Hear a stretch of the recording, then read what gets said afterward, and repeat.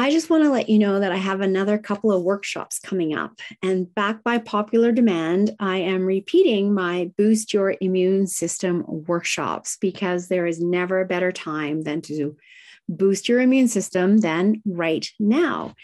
This workshop is a 90-minute workshop that will be interactive and will teach you 5 habits that you may have that are unknowingly weakening your immune system right now. And that might be helpful to know, right? Because when you know, you do better and you can start to change those habits. As well as I will be teaching you some great tools and steps that you can take to further boost your immune system, including a very simple supplement protocol that you can follow and easily implement right away. So I will put the link to register for these workshops. They're absolutely free. Invite your friends and family. I will put that link in the show notes. So please check that out at the end of the episode. Thank you so much. And I look forward to having you join the workshop.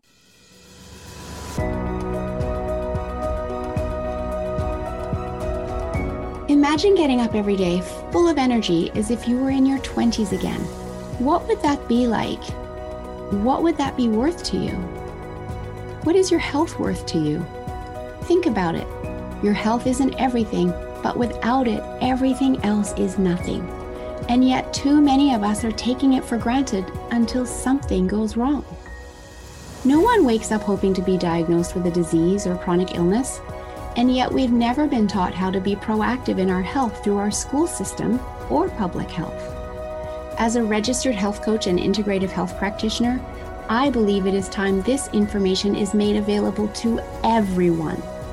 Combining new knowledge around your health and the ability to do my functional medicine lab tests in the comfort of your own home will allow you to optimize your health for today and all your tomorrows. Don't wait for your wake-up call.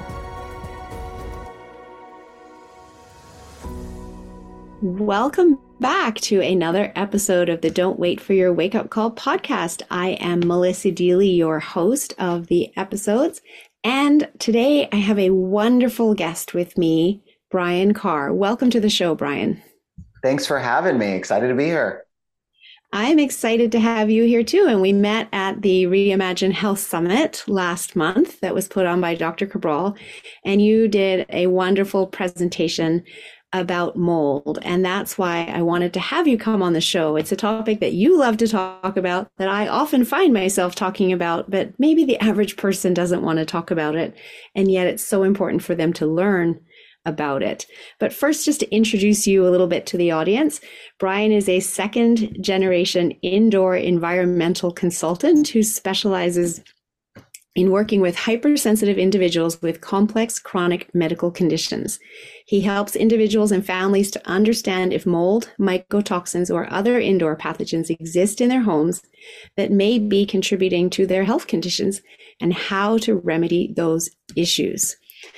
Brian has become a mold and biotoxin expert to many medical practitioners across the country and has helped over 5,000 hypersensitive individuals worldwide to create healthier living environments that have allowed their doctors to help them get better.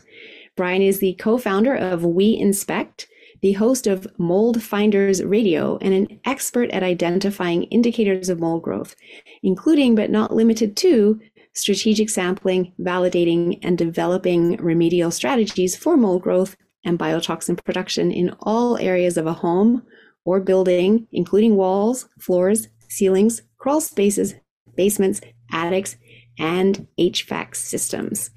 So you really cover off on all of it. And I'm very honored to have you here today. And it was quite a small world for me to find out when we met. And I said, I've had one other mold person on my show back in season 1. It was Michael Rubino. And your response to that was? He's my cousin. He's your cousin. So yeah, it's a very small world. So this is, I remember from your story, it is in the family, this work that you do in mold. So why don't you share a little bit of your backstory and how you got to be here, and then we can dive into why it's so important for people to think about mold as possibly contributing to their health issues, because it's one that is harder for doctors to identify. So that's why I want people to know about it. Yeah, so you said that. So I'm a second generation environmental consultant, right? And so that means that there's somebody ahead of me that in the family that was doing it. For me, it's actually my father-in-law is the person that I came in under. And I told a longer version of this story, I think, at the conference at Dr. Wall's conference. But the short of it is I had a leak in an apartment that I lived in before I knew anything about this. And I got sick. And the landlord treated it the way that landlords treat it, which is it's not a big deal. It's fine. It's dry. It can't make you sick if it's dry. Then they had his local inspector come in and took air samples in the middle of the room. He said, the air samples are fine. You're fine. There's nothing whatever's wrong with you has nothing to do with us. Um, and I just happened to be dating who's now my wife. And that's how I met, my father-in-law. And he came and checked out my space and he's like, this is not fine. In fact, all of the walls that I was in my room where I was sleeping, which is where the leak happened, leak came in through the ceiling. It was a big pipe leak. All of Hmm. the walls were damp, but not to the point where there was like water staining on the walls on the front side of them where you can see them or anything like that. I was literally sleeping in a toxic box for months. Yet an air sample in the middle of the room, which so many inspectors use and they think that's going to tell you what's going on, came back and said it was fine. And so now you have a landlord that doesn't think it's a problem, slash doesn't even want to address it if it is a problem, right? Then you have this, local inspector that comes in that does what they all do, which is one of the biggest problems in our industry is that we actually don't even inspect houses and apartments. Like this guy didn't look, he didn't inspect anything. He came in and stuck a pump in the middle of the room and left in 15 minutes. Like you're not actually inspecting at that point. Hmm. We like to internally we call them pump jockeys, where you're just taking sampling pumps and just taking samples everywhere. Like you're a pump jockey, come on in, take some samples. And Yeah, so and that's so random. There's nothing scientific about it to just come in and, stick it in the middle of the room. It's like, hope you get what you came to look for, and if you don't, oh well. yeah, in fairness, I don't know if they're doing it on purpose like that. I just, our industry is so it's not regulated. It's another big thing about our industry. Right. It's like, imagine you have some sort of health issue and you need to go see a surgeon to get it taken care of, but there's no standard of care of how to perform the surgery. Like that's what our industry is. So it'd be Right. like in the movies going in the back alley and getting like an eye replacement or something by some dude in the back of his truck, as opposed to going to like the best facility in the world with the best surgeons in the world and getting it done that way, right? Hmm. And that's really what the difference was between what this person did and what my father-in-law did and how he came in the house. And anyways, that was my introduction to it. And I was just kind of blown away. And I like sometimes in life, like you get exposed to something, not like an exposure, like a bad like sickness exposure, but like you see something that you've never seen before or whatever. And you're like, whoa. And then you feel this like, I need to be doing this. Like how I never knew about this. Now I know about it. And I'm so into this. Right. Right. And that's just sort of what happened to me. I can't even explain why it happened. It's just sort of what happened. And I got so into it. And, fast forward, we really are the top resource for doctors across the country. We work with people that primarily are dealing with complex health issues that usually takes them a long time to even figure out from the medical side that it's even Hmm. happening and that mold and environment is a contributor. But then add on the time it takes for them to go through their own version of my story of inspections that don't work and remediations that don't work and all the money they blew doing it and all of that stuff to then finally realize that there's a right way to do this. And so that's really who we specialize and who we work with the most and who I really want to help is why we started what we did in the first place. Like that's who we want to help. Well, I love many things that you've said there. First off, just that you went through that yourself and then realized this is what I want to be doing. And it became your purpose. And that's why you actually had to go through it to experience it to get to that place where you were motivated to step into this yourself. And I love that. And to your point about other people going through this and the length of time that it can take for them to even understand that the reason they're feeling the way they're feeling is due to mold. I have a mold quiz that I ask my clients to help rule that out. And just listening to some of these questions, people will understand why it's so hard for them to be diagnosed or for any of their illness to be correlated back to mold. I'm not going to read all of them, but just do you have congestion? Are your sinuses blocked? Do you feel tired or weak? Do you feel inflamed often? Do you have shortness of breath? Do you have flu-like symptoms? I mean, these symptoms of mold could be attributed to so many other factors, which is why in the medical industry, going to mainstream doctors, people are often fobbed off or put on a medication for something else, and they're not getting to the root cause. And so I love the resources that you provide to help people once they figure out that it's mold. But I also love that we were connected through Dr. Cabral, because the lab testing that we do can also help show that up in people's bodies for them to help them get to the answers. So I've actually become an affiliate of your program, and I haven't done your full course yet. It's on my list of things to get to, but I've seen the amount of content that you offer to people. And thank you so much for doing that, because there is so much there to help people through the process that I can tell is the exact process that you had to go through yourself, right down to getting out of a lease, helping you get out of a lease where the landlord doesn't care. That's Yeah. powerful information that you're sharing. No, I appreciate it. And a lot of that, I mean, the lease thing that was the next step in that apartment. I had to get out of the lease. Like Right. I told more of the story at the thing, but like afterwards, my father-in-law was like, so what do you want to do? Like, what do you mean? What do I want to do? Like, my place is a disaster, basically. He's like, well, do you want to like try to stay here? Or do you just want to leave? I was like, I just want to leave. But I had just signed a lease like 3 or 4 months ago. So in my mind, I'm like, well, I have a contract. And it's just so funny. It's like once you realize this stuff, like contracts are only as valid as the humans who enforce them. Meaning, if the person that is enforcing it no longer wants to enforce it, bam, it's like it doesn't even exist. So what do? You make their life a little difficult. And then all of a sudden they'd rather not have you there. And then he kind of gave me this framework on how to do that. And it was just so easy to get out of this thing. And I even got paid to leave.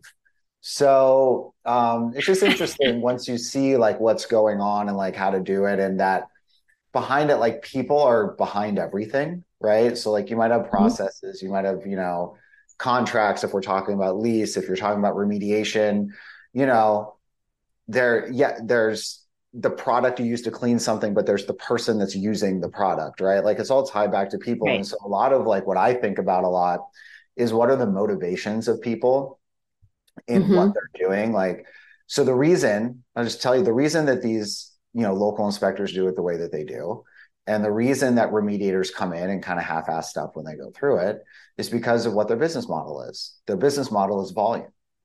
So if Right. you understand the people and you understand that people are driven by money generally when you're talking about business, and then you say, okay, well, then what's the motivating factor for them to come in here and do a very like thorough, comprehensive job for someone whose primary goal is health when their primary goal doesn't align with you, right? Right. Their goal is to come in and like, well, if I do X of these in a month, then I'm going to be able to do this. And the tools I have at my disposal, because I don't really know how to inspect a place properly or anything, is this air test. Like this is my tool.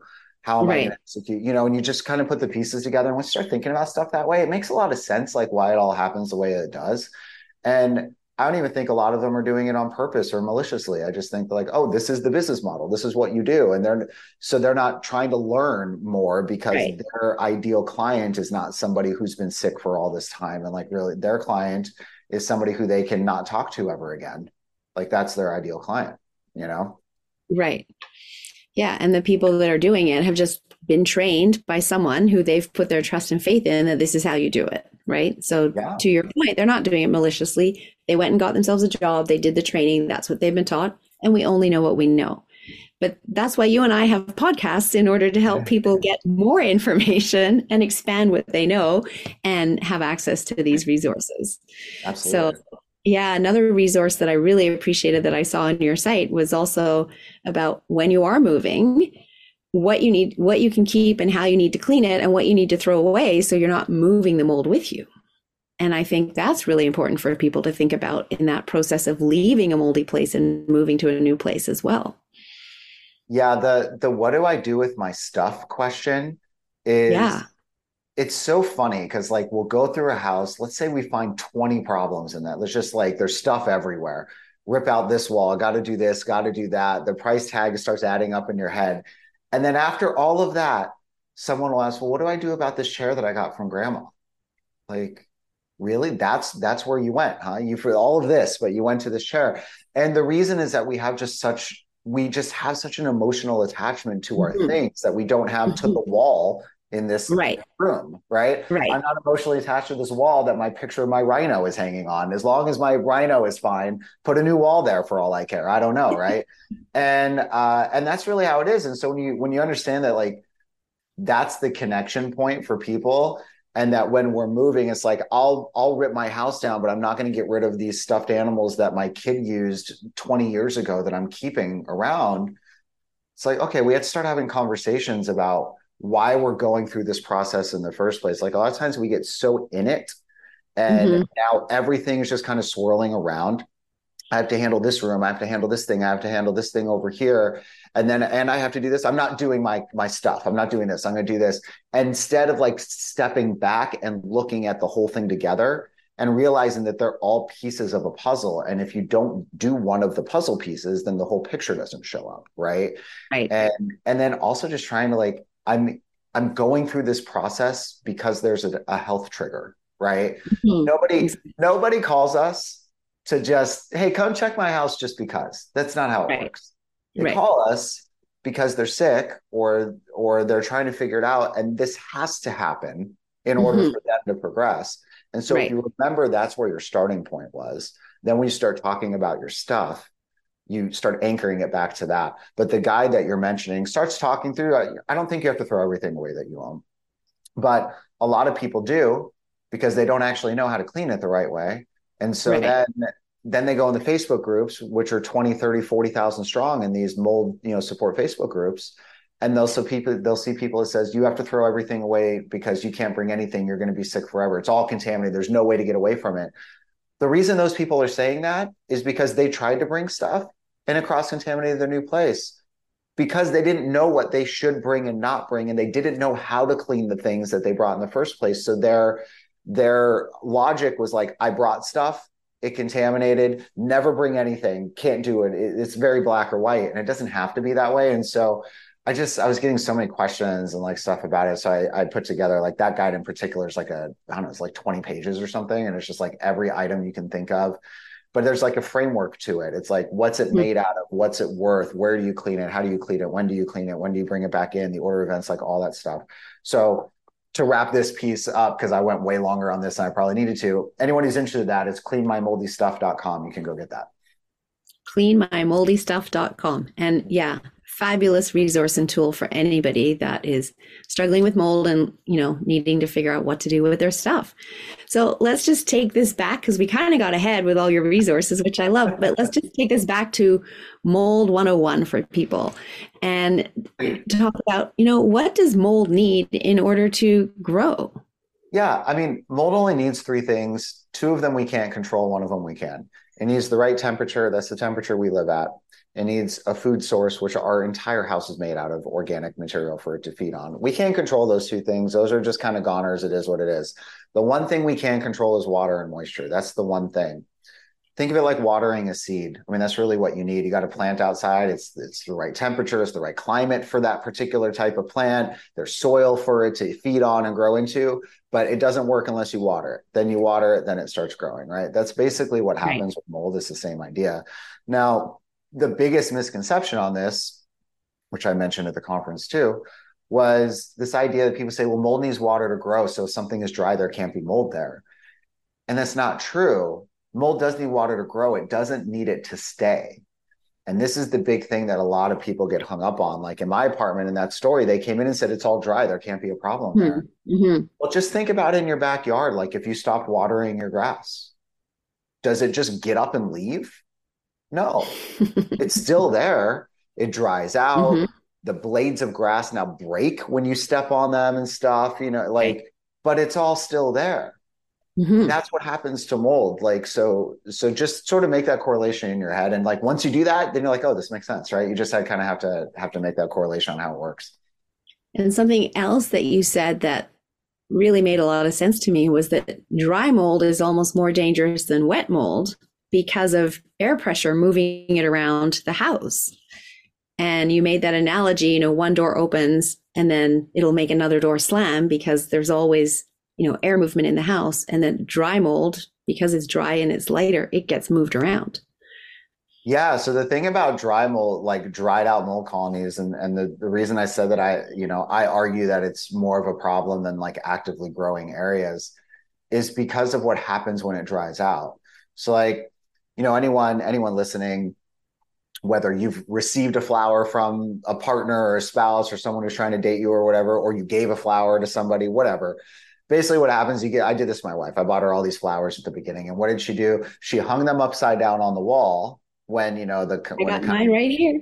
there you go. Yours are still healthy. And They are. when it comes time for them to start, dying, what do? We hang them upside down if they're sentimental for any reason to keep them, right? Because they're all going to kind of break apart and pieces of it start falling off, right? So she Mhm. had done this in her room. There's like 12, 15 of these flowers hanging on the wall or whatever. It's like, all right, I think I'm in. I'm going to clean these flowers up now that I bought her all of these things for however old they were. And I go to grab them and they all just like shattered in my hand. They've Right. been teeny tiny pieces. They just started disintegrating. That's what happens to mold colonies. So as it dries, the same thing happens. It's just like that plant. It gets super dry. It'll start cracking and breaking and splintering off and piercing off. And so when you have airflow that moves through a house, and you mentioned it, but like for anyone listening, like if you've ever opened a door and like you heard a door somewhere else slam shut on the other side of the house, the other side of the hallway or whatever, that's happened to a lot of people. And it's a visual representation of how forceful airflow is in a house because you're changing the air pressure when you do that. That happens all the time. When you open doors, windows, when your air conditioning turns on, when you turn on the exhaust fan in your bathroom, when you run your dryer, when you run your exhaust hood over your kitchen stove, all of those things move air out of your house. And therefore, new air has to come in. And so you're creating like these airflow patterns that are moving pretty forcefully. So if you have a dry colony somewhere that's like that flower I described on my wife's wall, it shatters apart. It's like my hand grabbing it, except the air then takes it and shoots it all over the house on top of it, right? Now it's like you have like a leaf blower, like blowing it all over the place. And that's how it gets in our breathing zone. And the big thing on this is that mold doesn't need to be active or alive to trigger immune response. Our body, Right. when it sees it, it's like, this isn't supposed to be here. Hmm. Bam, immune reaction. So it doesn't matter if it grew 5 years ago and there's still pieces of it flying around, or if it's growing right now from that perspective. That's why that piece is so important. And I would say that probably 80 to 90% of problems we find in homes are that. It's not things that are currently wet right now. It's things that happened that were wet, then dried, mold had grown, then the mold dried out, and we tested and it's still there. It's still coming up in really high levels, but that's what we're finding in houses. And that's the big thing that gets missed when these guys come in and they're doing air samples in middles of rooms. Like you can't find that stuff that way. Well, exactly. And then also people just assume, oh, it was just a little flood. It was just a little bit of water. It looks all dried out to me. It's going to be fine. And then they keep living there. And a few years down the road, their health starts to go sideways and they don't even necessarily correlate it back right away to that.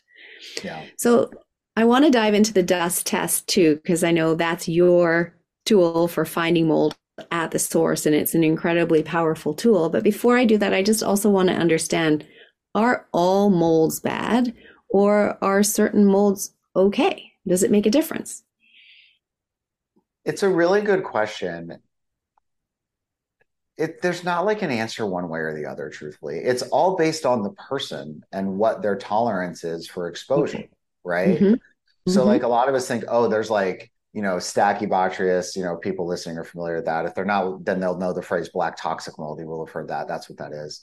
Oh, that's the bad mold. The black mold's the bad mold. But if there was like white mold over here, then like that's fine. Again, our body is not looking at the mold type when it comes in. It's not like there's like when you're going through customs and they're like, oh, what kind are you? Oh, you're cool. You're not allowed in the country. Oh, you broke in. Now all the alarms are going off. Like that's not what's happening, right? It's it's if it comes in, our body is just seeing a foreign thing that shouldn't be there, and it's Mm-hmm. acting. Now there are molds that can be have additional problems that occur, and that's when mycotoxin production starts happening, which is the toxic portion of that phrase, black toxic mold. Right. Not all molds can produce a toxin. So if you look at it just from a pure scientific standpoint and you're not connecting the body to it at all, and you're just saying, are certain molds worse than others? and all I'm doing is looking under microscopes and understanding how they work, then yeah, I mean, technically there are molds that are more toxic, that are more aggressive than other, like, yeah, like that can happen. But if we step out of a lab and go into the real world where all of us live, and we understand that if we're exposed to any molds and our body is going to be sensitive to that in any way, then that's going to trigger a response. Some of us are incredibly sensitive and some of us are not so much, right? So some of us can be exposed to a decent amount and not really show any immediate acute symptoms or anything like that. And then other people, they go into, can go into a hotel room that has a mold issue and get a quick mold hit and be down for the count for 2 weeks. Like they could be that sensitive, right? So for that person, really any type of mold, you're like, man, I really need to limit my overall exposure. But the way that I think of it is not mold specific, it's exposure load. So I'm not as concerned with which exact mold is sitting in here and with whatever, right? Because truthfully, even though we test as close as we can to the source and we figure out like where these things are coming from, you're not picking up every single mold type that exists back there. Like there's no way to really know every single one that's there, Hmm. right? Hmm. If the sample was collected and a foot over, there's a different type of mold growing over there because as the moisture got a little drier, it allowed a different type of mold to grow over a foot to the left from where Right. you sampled. Like, so you're never really seeing like exactly every single mold type that's present in a place unless you can see it and get it all and put it under a microscope. And again, pretend that we're all scientists in this world. That's not who we are. So I would argue, like now, short answer summary of this, are molds more opportunistic? Sure. For people who are mold sensitive, are there one like is it a big issue? Like if I only have cladosporium and not this, no. Like it's about the volume of your exposure, not necessarily the specific type that you're exposed to. Do you currently work with clients through some aspect of transformation in their lives, whether it be in their health, their relationships, their business, their careers? And would you like to be able to help them achieve their goals even more quickly with powerful tools? In fact, the most powerful mind body tools on the planet? If so, you're going to want to know about this training course that I am running starting in October, at the end of October. It is the 8-day mind body practitioner training, which will train you at the practitioner level in NLP, neuro linguistic programming, which works with the unconscious mind as we rewire their strategies, their patterns, etc., to get them to break through and get the transformation they're looking for. We also work with timeline therapy, which again is working with the unconscious mind as we release limiting beliefs, as well as detox the body of stored negative emotion, as well as working with hypnotherapy, a powerful tool for changing behaviors and creating the life that somebody wants with these new behaviors, and an NLP coaching designation, which is on par with the International Federation of Coaching, ICF certification. And once designated, your certifications or designations are recognized in 42 countries around the world. If you'd like to learn more about how you can bring these tools into your toolbox in order to have greater impact with your clients and change their lives, because I know that's what you want, please reach out and let's have a conversation. Right. And also, just as you were talking about the bioindividuality and how someone's immune system responds to it. And we were talking earlier before we even pressed the record button about a client that I have whose son just started university in September and moved into a new place in a new city and right away started getting sick and sinus congestion, et cetera, and came home for Thanksgiving weekend and was really fatigued, lethargic, vomiting. And his mother was just like, I can't send him back to that place. But meanwhile, his two roommates haven't actually shown any signs of health issues and they're living in the same home. Yep. So yes, his bedroom could be like the box you described from your situation back when you were younger, and that's why his could be worse. But there's also that degree of, his immune system versus their immune system and his body's ability to handle it. And that story is the common story. Like most people that we work with, there's one or two people that might be showing the symptoms and driving the ship to make this happen. And there's, usually one or two people that are like, yeah, I'm fine. right? And so that is way more common than not. Like there are definitely times where we work with people where everybody in the house has something going on. Usually those houses have pretty significant problems happening. Hmm. But most times it's, one person showing, somebody isn't. And so I just want the audience to hear that as well, because I think intuitively people might rule out mold if it's only affecting, a couple of people in the home and not everyone, because they think that if it's only affecting them, it must be something else. Because if it was mold, it would be affecting all of us. Whereas that isn't the case. It can affect only some people, not everyone in the household. And you definitely want to consider mold in any chronic illness journey because, as we mentioned earlier, it is so hard for the medical industry to put their fingers on and actually diagnose. And it takes working with someone else that can run lab tests for mold to find it. And it creates havoc to people's health. So we run lab tests to find mold in the body, but we can also run tests much better than going and sticking a thing in the middle of the room to test the air.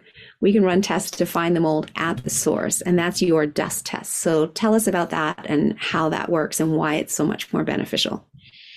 Yeah, so the dust test actually shows you at a like a secondary source level. So it's showing you what you're being exposed to. It's truly testing the dust, right? So like to kind of give this analogy, there's sort of like two source issues that happen in a house. There's the actual source of creation where the problem is starting.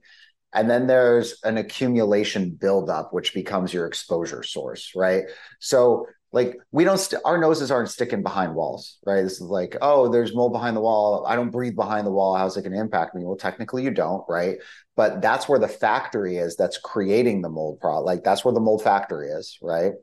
If you think of a factory, it's a big old building, you can't see inside, behind the wall, can't see back there, right? Smoke comes out of the top of the factory, right? And the smoke Mm-hmm. creates air pollution. And if I walked outside, I would be breathing the air pollution. So my direct exposure source is air pollution, but Mm-hmm. it didn't come from nowhere. It came from the factory. And Right. so what we're doing in an inspection process is connecting the dots to all of that, right? Not only Right. what's my direct path to exposure, like what's there, but then where did it come from? So the dust test in that analogy is analyzing that smoke. It's trying to see what you're being exposed to. So the purpose of the dust test is to understand, do you have a mold problem in your space? If so, how bad is it, right? How does that compare to other homes? So this is all based off of internal inspection data that we have that we've compared over 3 years. So we can kind of show people how bad or not bad your house is compared to the data set that's there. Right. And then it Mm-hmm. helps you understand, okay, so what do I do next? And that's where we tie in, a phone call on the back end to help you kind of review that lab and see what's going on. Think of it as like an at-home 23andMe test for your dust. Like that's really what it is, right? So it's a DNA sequencing of the dust to show you what's there. And the reason the dust is important is because in that smoke analogy, the dust is your direct exposure to breathing. So what happens in a house, there's this concept that's called the personal cloud. As you walk around, you're constantly popping up settled particles up into the air. So think of that kid in Charlie Brown. His name was Pigpen, the really dirty kid that Yep. had a cloud of dirt around him all the time. So it's like that, except you can't see it, but you have this invisible cloud around you all the time. And when you Right. sit in your chair, or you take a step, or you open the curtains, or whatever, you're disturbing particle, and it comes back up. And the research shows it gets into your breathing zone, and that's what you're breathing, right? So the dust is the best way to understand just what is happening generally throughout the house. Now, it's not going to tell me, is it coming from this wall or that wall or this ceiling or this bathroom? Like that's not the purpose of it. It's really a screening test, the same way that you might do a blood test to screen for a particular marker that would then indicate you have an autoimmune issue, let's say. But then you have to dive into the autoimmune issue and really diagnose where it's originating and how to handle it and all that stuff, right? This is the same Right. concept for that. This is just letting us know, is there a mole problem, right? And so super powerful for people to just get that initial, answer so that they know that they're then on the right path going down, looking for that and diving in deeper. So, do you have some signs of hidden mold growth that you can share with the listeners to kind of get them on that path? If they have that, then they might want to then do the test to confirm it, etc. Yeah, absolutely. I mean, I kind of joke around. Like the secret to this whole thing is that we actually don't look for mold at all when we're in a house. Like that's the big secret to this. Like, are you a mold inspector? You don't look for mold? No, because you can't see mold most of the times. Like think of mold like an iceberg, right? Like sometimes you can see it, but most of it is under the water and you can't see it, right? Right. It wasn't the tip of the iceberg that sunk the Titanic. It was the massive giant portion of it underneath that sunk it. And so the thought process, how can you identify what's under the water in that scenario? Like, how do you do that? And so for us, like, again, we know that mold needs water to grow, right? So also our eyes can see only to a certain level, right? We can't Hmm. see stuff as small as mold. So to think we're going to walk around and see mold somewhere, there might literally be mold spores on the surface somewhere that we have no clue that it's there because you can't see that, right? Right. So what we do is we look for the precursor to mold, which is signs Hmm. of water damage.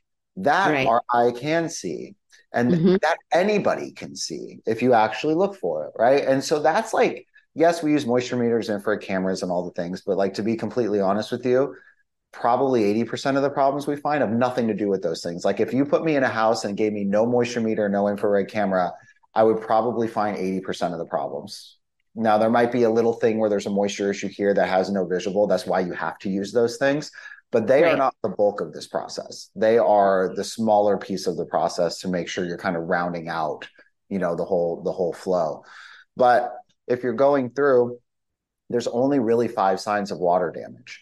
So we've really like tried to narrow this down. This is how I teach all of my team. Like you need to understand what these 5 things look like and severities of these 5 things from really, really minor to obviously like Hmm. excessively bad, right? So the Right. first one is bubbling paint or bubbling even in wood sometimes, right? If you see bubbling, Hmm. that's a sign of potential water damage. Now, I'm not going to say that every single time, everything I'm going to tell you is a water damage thing. Sometimes you could have bubbling paint because the contractor sucked at painting. Like that can happen, right? Right. Right. But generally, we know that water does cause these things, and usually Hmm. they are the cause of those things. So these are the things that then say, hey, we should be investigating this area right here to see if there's mold hidden right behind here, right where this is, right? And that's Right. how we get laser pinpoint focused on where we do our testing. Right. So one of them is bubbling paint. The next one is cracking or peeling. So you can Hmm. see this in paint, you see this in wood a lot. That's another, when water gets in there, you kind of, you see like stuff starts kind of like rolling up and cracking and stuff. So that's another one. Um, Buckling or like bowing. So think like a Hmm. floor that's bowed, for example. Or if you look under a sink cabinet and the cabinet's kind of bent a little bit, or like on a baseboard on a wall where the baseboard might actually be like bending out. Like that's a sign when water gets into wood, Right. it kind of swells it up, right? So that's one Hmm. of Hmm. them. The next one is like rust or chemical reactions or mineral deposits. They all kind of fall under the same thing. So Right. like rust doesn't show up unless there's moisture. So if you see rust Right. on a nail head, like, all right, where'd the water come from? And it doesn't have to be like liquid water. It could be humidity too. It could, you kind of have to feel out where you are. But that's a clue. If I have a nail head in a wall popping out that's fully rusted on the top, I'm testing the wall behind the nail head because Right. the nail probably is also rusted on the inside. If it rusted on Right. the inside, it's probably because there was condensation that formed on the nail head, which is moisture, and then that increases humidity in a space, you could have mold growing behind there, right? So like no other inspector is going to go and say there's a rusty nail head, let me go test behind this wall. They're not going to do it, right? But this is how you really pinpoint where these problems are, right? And then the last one is staining. Obviously, if you see staining somewhere, then water Right. staining, right? So those are the 5 things. So we really just hone in on training our eye to see varying degrees on different types of building materials of what that looks like. And that's a big chunk of our training process, as we're going through and training our team. Well, I really appreciate the depth to which you go to and the attention to detail that you're paying as you're looking for this. Because as I learned from your cousin, Michael Rubino, there's teams that really know what they're doing and do good remediation and really get it all out. And that was the topic of that podcast, which was episode number 25, if anybody wants to go back and listen to it. And what you guys are doing, where the focus is on the testing and really finding it, and then you go into the remediation and then all of the education and everything else that you offer, including your podcast too. So many resources that you offer. And I just really appreciate that you do this, because I see the other end of it. I see the people that have been struggling, the person that you were, that's trying to figure out why their health is going sideways on them. And often when they're young, simply because of the house that they've moved out of the family home and they've moved into a new place, and now their health goes sideways. And often that can be due to molds. So yeah. Thank you for putting all of these resources together. And I'm truly excited to have them in my toolbox to be able to share with my clients. And so I really appreciate everything that you've done. Now, I love to ask. You're welcome. I mean, it just makes my job easier, and I love to be that resource to my clients. I can't possibly know everything. However, when I know the right person or the right resources to connect them to, I'm still helping them. And that's what I'm already doing with this client whose son moved out. So yeah, I really appreciate it. And I love to ask all of my podcast guests this question. What does "don't wait for your wake up call" mean to you? It's interesting. It's such an interesting question. I've been doing a lot of like health and wellness kind of stuff for myself lately. And I feel like if you wait for a wake up call, it's too late. Because the only reason you're getting a wake up call is because something bad happened. Something that shouldn't have happened.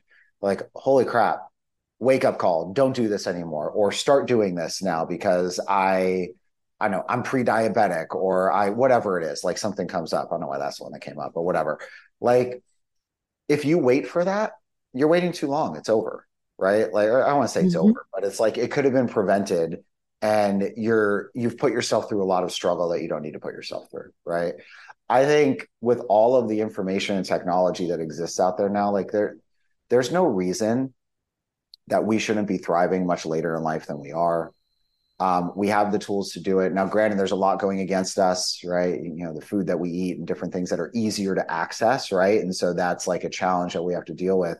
But if you wait for all this stuff to happen, like in my opinion, it's like it's too late. Like, you've lost time, you've lost, quality of life or whatever.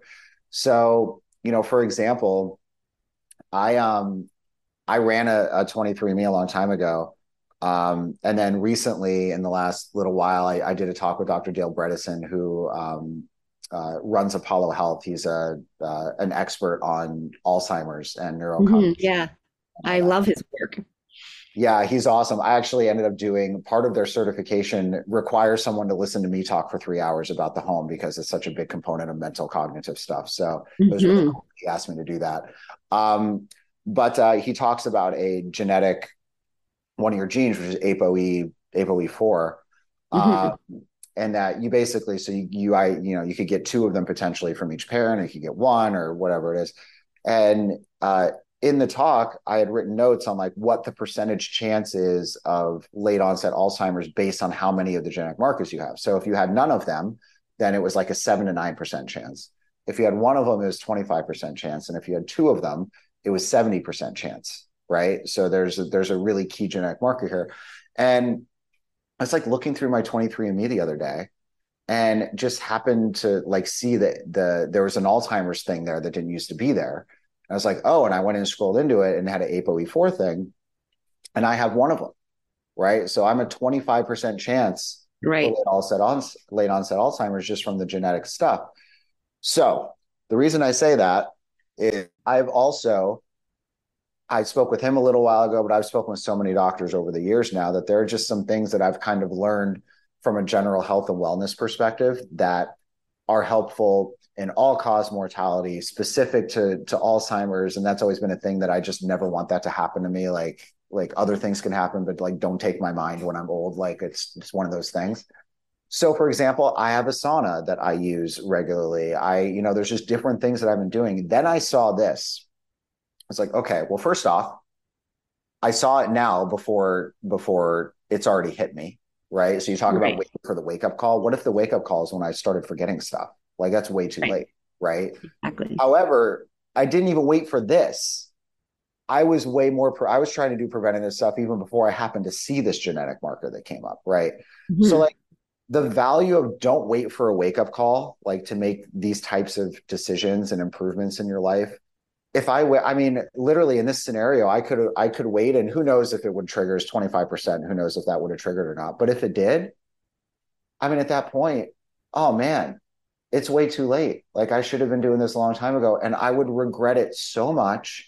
And who knows what the quality of my life would be afterwards. So the value of not waiting for wake up calls and trying to predict them or be proactive in front of things in a way that still resonates with you and like fits into your lifestyle, but it's something that you're doing that's for your betterment. I'm just like, I'm all about that right now. Like my days are so full of all like the health wellness things that I could be doing beyond just what we're doing, in the business. So Well, I absolutely love that. And it's why I put together the show and why I bring on guests and why I teach, because I'm in complete alignment with you. If you wait, it's too late. And it actually costs less financially and emotionally when you take action now and choose to be proactive in your health, which is your greatest asset, versus waiting. So thank you for that beautiful explanation. Now, if people want to work with you, get in touch with you, learn more about how they can have inspections done, etc., what's the best way for people to reach you? yeah, so our site is yesweinspect.com. Our company is We Inspect. I don't know if we ever said that. So we're We Inspect. Yesweinspect.com. There's a button you can click on there and get on the phone with my team. You can talk to my team. But there's a lot of ways that we could work with people, and we've been building out additional ways to do it because I never want someone to be like prohibited from having the opportunity to understand what's happening in their space and like try to fix it, right? And so, money's always a barrier when it comes to this stuff. And we travel, just FYI, we go anywhere in the country. And we're not, outsourcing inspectors. Like they all work directly for me. They're all trained under our training programs. It's not like we're going to Idaho and just seeing who's there and saying, hey, you want to take our job? Like that's not what we do. So, we service everywhere, but, in-person inspections where traveling is part of it and all that stuff, that just might not make sense for everyone. If you're somebody who's like, I'm just concerned maybe about a couple rooms or something like that. Like we were never ever really to help that person before because of just the logistics of managing all of that.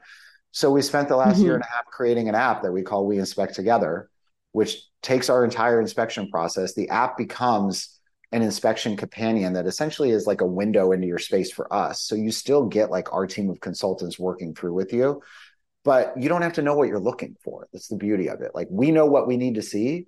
So like, hey, you have a window in this room? Cool. I need these 4 pictures of this window. Bam, we'll look at it. We'll tell you what's going on. Right. So it's really like kind of a done with you sort of. That's why we called it together, because it's like you take the photos, we tell you what's happening in the photos, but we tell you what photos to take. So, that now opens the door for anyone, anywhere, any price point, any level of service, right? You could literally inspect. I had somebody that they just ordered 17 rooms. They basically just ordered a full house inspection, but they did it through here instead because they wanted to do it this way. We had people that ordered just one room because they're concerned about like where their daughter sleeps or something, right? So there's so many ways now between in person, this kind of guided virtual sort of way that we have it set up. And then even like at home test kits and everything that comes either after that process or just pre screening kits like the dust test that we talked about. Like, there, if this is something that is concerning for you, there's now in 2024, basically, no reason for you to be living wherever you live and feel like that you're limited to only the people that are in your area to get, right? Like, we don't live in a time with the yellow pages anymore, right? We live in a time where you can literally access the top experts in the world at your fingertip anytime you want to. Yet our industry has not embraced that at all. Like there's no version of that until now for our industry. So now, if you want to work with the best mold consultants that exist on planet Earth, you can do that. And you can do it at your pace, at your flow, and the amount that you want. So whether it's in person, it's whatever. So I'm really excited about how we're able to help people now, and we can really help across the gamut. And I absolutely love that you can help across the gamut. And to your point, we live in a world where people can access the best inspectors and couldn't do it until now, but now they can. And you have a free gift. You kind of glossed over it a few minutes ago, so I'm going to share it again to make sure the audience really hears it. That you are offering a free call with your team to offer advice and see how they can help. And so how do people access that? They just go to your website, yesweinspect.com, and it's there for them to click the link and book a call. Yeah, this is a really big thing that we made available just like a month ago. It used to be where we would know by how people sort of answered their initial questions, their kind of onboarding questions before they booked a call, if we were even a fit for them, right? And so there Right. were times where people, it just didn't make sense for them to talk to us. So we would redirect them to a different resource that we thought made more sense for them at that time based on their answers and what was going on. But this is such a confusing thing that a lot of times, people just need to talk to somebody to kind of figure it out. So, and not just in a way where like I have random questions. I mean, it's not like a question line. That's not what it is, right? Right. But it's a, hey, if I'm really interested in exploring how to investigate my space and working with somebody like you, I want everyone to be able to have that conversation instead of not being able to. And so, yeah, we open this up, and now, anybody, there's still some questions to answer, but it will help us understand kind of where their starting point is and what they're looking Mm-hmm. for. And then Mm-hmm. they'll get on the phone with a person and we'll talk to them. I think this person aspect, this human aspect of stuff, like with all the technology and the advancements and, has kind of gone away. And a It lot of it is has. okay. A lot of it is really helpful and beneficial. And a lot of times people don't want to talk to someone because it takes more time. And I'd rather just talk to a chatbot or something and get my answer. And that's fine. Like that, totally get that. I'm that way too. But there are times, especially with like complex things like this, where you just need to like understand something a little bit better. And I want to make sure that people like feel that up front, that we are there for them like throughout this process. And I just thought that was a really important piece that we have to make available. So anyways, yeah, so that's why we have that set up that way. Well, I love that. And you're absolutely right that sometimes the chatbot is perfect, but sometimes the chatbot is incredibly frustrating because it can't answer the question that you specifically have the way a human being can. So that's a wonderful Then you free throw gift. your phone across the room because you're like, why Yeah, can't you answer my question? exactly. We've all been there, right? So, yeah, thank you for offering that. It just shows the heart that you have in your business and how much you really care about helping people get onto the right path of their journey when it comes to healing themselves from mold as well as dealing with it in the house, et cetera, et cetera.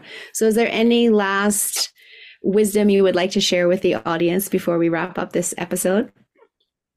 Yeah, just like very top line, like it is possible to find and fix these issues in the house. A lot of people feel hopeless in this process because it feels complicated, it feels overwhelming. Um, you go in the Facebook groups and everyone's saying you have to burn your house down and go live in the woods because no one knows how to do it. And next thing you know, it's like, well, there's no doing it at all. There's a lot of negativity out there around like this process and a lot of fear out around this process. What I will tell everyone, and to wrap up with this, is that a lot of that fear is a lot of times tied to finances. It's just an overwhelm of how much it's all going to cost. Um, the vast majority of our clients do not remediate everything that we find, but the vast majority of them get better because what we're able to do throughout this process is provide a really detailed priority breakdown of the areas that should be addressed in order. Mm-hmm. Right. So no matter what your sort of budget looks like, you think of this 80-20 concept of like, if I could at least hit the one or two or three areas that are the biggest contributors, then that means I have that much less constant exposure happening. And people don't necessarily have to be in a zero exposure environment to heal. You just have to have less exposure than your body, than your body's limit is, right? And Right. everybody's limit is different, obviously, but Right. like it is possible to go through this process, to find where the issues are, to properly address them, and to not rip your entire house apart potentially by going through the way that we've constructed our priority, scaling system or our priority system that we have in place. So just a little bit of hope to try to address some of the overwhelm that naturally comes with this process. And thank you for ending this podcast on hope. I love to do that. And to any of the listeners, if you suspect mold, definitely reach out to Brian's team and start to go down this path, because you can clearly see from this podcast how much they care, how much they hold your hand and guide you through all of the resources available to you, and that you can heal. So thank you so much for being on the show, Brian. I really appreciate your time and your wisdom. This is such an important issue, and many people are struggling with it and they don't even know it yet. But hopefully the audience will share this widely and it will get into the hands of the people that need to hear what you have to offer. So thank you again for being on the show. I appreciate it. Thank you. Thank you for investing this time with me on the Don't Wait for Your Wake Up Call podcast. I'm so glad you joined in. If you can take 2 minutes to share this episode with someone you think can benefit and have a positive impact on their life, that would be wonderful. Please leave a review by going to your favorite podcast listening app and let me know what you enjoy or would like to hear more of. It will support me in my effort to bring the possibility of natural healing to a wider audience and help disrupt the sick care system we have today and make human health a global priority. Health is your true wealth.